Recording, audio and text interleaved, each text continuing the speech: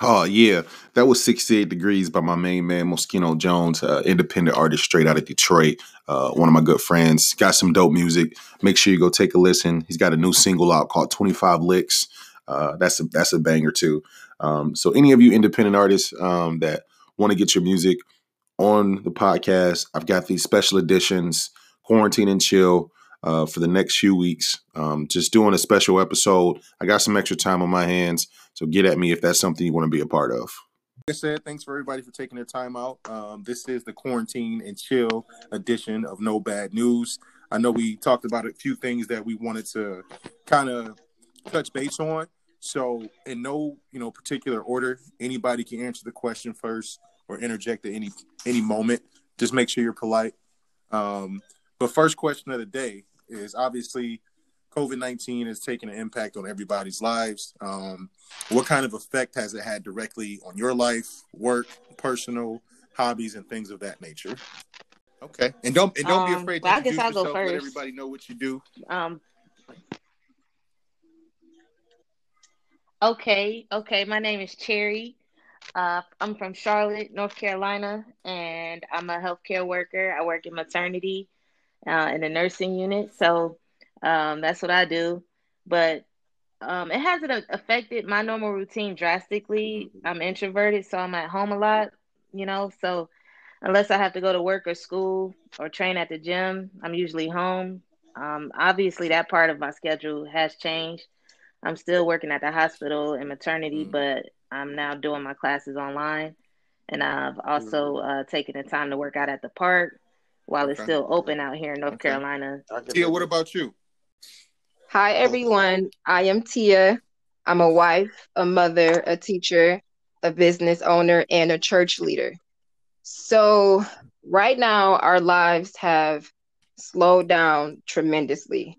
We're always on the go, whether it's school runs or working in ministry or teaching. So my husband and my children and I, we're spending a lot of quality time together. We're actually resting. So that's how it has affected us. Awesome. And Derry, back to you, man. How has this affected your day-to-day life? It has affected me. Honestly, I'm gonna just keep it short and sweet. I'm Darius. I'm Dominic's older brother. I'm an FCA Chrysler worker. Yeah, we can hear you. We can hear you, Cherry. Go ahead, Derry. Keep going. Okay, but yeah, I'm an FCA worker. I work on the plant. So after we got shut down, I was sent home. I was able to, since the lockdown or whatever you want to call it, the quarantine, I've been able to spend more time with my father and my mother. We've been watching plenty of movies together. Oh, okay. So, yeah, so it's been able to, me and dad been able to sit down and watch movies. Me and mom been able to sit down and watch movies. We've been bonding. The kids, I've been able to spend the whole day with them instead of, half of the day spent at work and then the rest of the half spent with them. So I've been able to spend more time with them and interact with them. It's affected me where I can't go to the gym. I was a gym rat. I was going to play basketball a lot. But that's about it. I've been able to chill out, and I like to be at the house. I'm a homebody, so it hasn't affected me to the point where I'm starting to feel depressed or anything. Gotcha. And it looks like we lost Cherry. Tia, you still there? I'm still here. So going to the next question, I know me personally, I can't wait for this thing to get lifted. Obviously, I want everything like the ducks to be in a row to leave the house and be able to still stay healthy. But my biggest struggle is being in the house with the kids. My daughter's so used to going to the trampoline park, going to the museum, on every other day. Like she's not used to being in the house. Kind of like when we were kids, we didn't stay in the house that much. Like we were always doing something. Right. What's the first thing you're doing once the COVID-19 has driven its course and is gone? What's the first thing you guys are doing? The first thing I'm doing, thank you. The first thing that I'm going to go do is to see Grandma May. Like us missing her birthday. I don't even remember a time that we weren't with her for her birthday. So I'm going straight to Grandma May, and then I'm driving down the street and going straight to see Grandma Willa because her birthday is next Wednesday. Oh, wow. And then I'm going over to my parents' house, and I think they might get tired of me because I feel like I'm going to be over there for a long time. Yeah. because I haven't been able to see their face or hug them. Mhm. And I realize that that's one of the things that we have taken for granted. And Absolutely. I'm going to make up that missed time. Absolutely. And I mean, even like I said before, I think, everything happens for a reason. It's just those small things that we did take for granted for a hot second. We don't take it for granted intentionally. It's just we got so much going on. Right. We never sit down and kind of line everything up and say, this is what really matters with no effort. Well, I'll probably get together with my friends and hang out. I'm definitely going back to the gym so that I can play basketball again. And then I want to travel.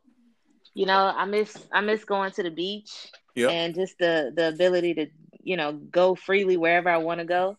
Mm-hmm. So that's probably what I'm going to end up doing, is just getting back together with some friends and probably going to the beach or something. Gotcha. Now, how far are you guys from the beach over there? From Myrtle Beach, we're about 3 hours. Oh, that ain't too bad. Yeah, it's not bad at all. So, now obviously the name of my podcast is No Bad News. I'm here to lift spirits. I'm here to put people in a positive place in their mind. And I know by me being at home, and I'm probably sure you guys being at home too, it's a massive amount of time spent on social media, just trying to keep yourself busy. What's the most inspirational or positive story you've had a chance to read about while in quarantine? It's kind of hard to choose because I've come across a lot of inspirational stories and books. I'm an avid reader. I love to read. So one of the books that I've read is the 5 a.m. Club by Robin Sharma. Yeah. And then I just finished a book on Asada Shakur, and her story was inspirational as well. But, just being moved by the positivity that I see firsthand as a healthcare professional. Yeah. The virus has had a negative effect on a lot of people and claimed many lives, but it's also brought so many families together. Yeah. And I see people spending time outside, just riding their bikes and going for walks. Even on social media, you see them doing like TikToks and things like that. So it's kind of, brought families closer together. And it's nice to see that in such a trying time that many families have been able to embrace one another. Gotcha. And you said you're in the hospital, right? Yeah. How was that? I guess that family like feel been for you guys? I mean, have you guys kind of unified as one and kind of taking this on head together and kind of I got your back, you got my back type of thing? You mean as in the hospital or our family? No, in the hospital. In the hospital, yeah, definitely. Just helping each other out, trying to watch out for each other. We've started a wash your hands challenge. Just making sure that we are trying, that we keep ourselves protected and holding each other accountable. Yeah. When we go in rooms, make sure you foam in and out of the rooms with the hand sanitizer and double up on gloves if you have to. But in maternity is different because I work with babies and I help deliver babies. So it's not like I'm working with patients who are really sick or the older patients. I'm working with moms and babies. So it's a little different. But the families that come in really take precautions. They ask for gloves and they ask for gowns. Awesome. We've kept it minimum. And the room is usually just either the father, and one other person, or it's just the mom herself. Gotcha. And the father wait out. So that's kind of how it's been in the hospital. Okay. And the most inspirational story that I read about is about a quarterback for the Saints. And he donated $5 million to the state of Louisiana to help out with relief efforts during this pandemic. And he made sure to tell them that he wanted the majority of that money to go to children and families who depended upon the school system to feed them. Yep. And the reporter made an emphasis that this isn't like a big known quarterback who makes millions and millions and millions of dollars. So for him to actually give $5 million, that blessed my soul. Absolutely. What about you, Darren? What did you get a chance to read that kind of? I actually been touched by a couple things. One of them is I want to definitely give praises to all the nurses and doctors and city workers who got to still get out here and do their jobs and put themselves at risk and then have to go home and still have a chance of putting their family at risk. Mm-hmm. I definitely want to give thanks to those people. I know Tia's sister-in-law is one of them. A good friend of ours, Marissa. Yep. She's a nurse at one of the Beaumont Hospital. So kudos to them for sure. And I definitely pray for them every day that they come out of everything without catching any type of germs. Yeah. The other thing I've read, Stephon Marbury doesn't even live in America anymore, Yeah. but he donated enough. I can't remember the amount of money, but it was enough for them to create respirators for the city of New York. I think it was like $10 million he put a bid in for to send over to the So States. yeah, he sent a good chunk of change. So kudos to him too. So anytime a celebrity steps up and helps out, even when they don't have to, and they do so, I like that. I appreciate that. Yeah. Oh, that's definitely awesome, man. Definitely awesome. I know for me, one of the most positive stories, and I kind of said it on Monday's episode, is just the small businesses taking action in the community and giving out free meals to school age people and their kids, and it's amazing when you see the community come together like that, because you see how these big brands are kind of treating their employees. And it's kind of opened my eyes to a lot of things. And one of the things I used to always tell people is, some things are so easy that we do it subconsciously and we don't even know it. And, for me, it's on the way home. If Danielle says we need something, I'm stopping at Meijer because I know it's on the way home and I know Meijer will have it. But you don't think about these small stores that are impacted, but they're still, putting their revenue on the line to make sure the community is okay. And I think that's a huge speaking. But moving on, last question of Quarantine and Chill. What didn't you know about your lifestyle before being forced to stay home? Like, what didn't you know about yourself before you had to be stuck with yourself every day? Yeah, I've learned I don't like being forced to do anything. Like, I don't want to be forced to stay at. Like, I enjoy being at home, but this situation has made me realize that I take for granted the freedom that I do have. Yeah.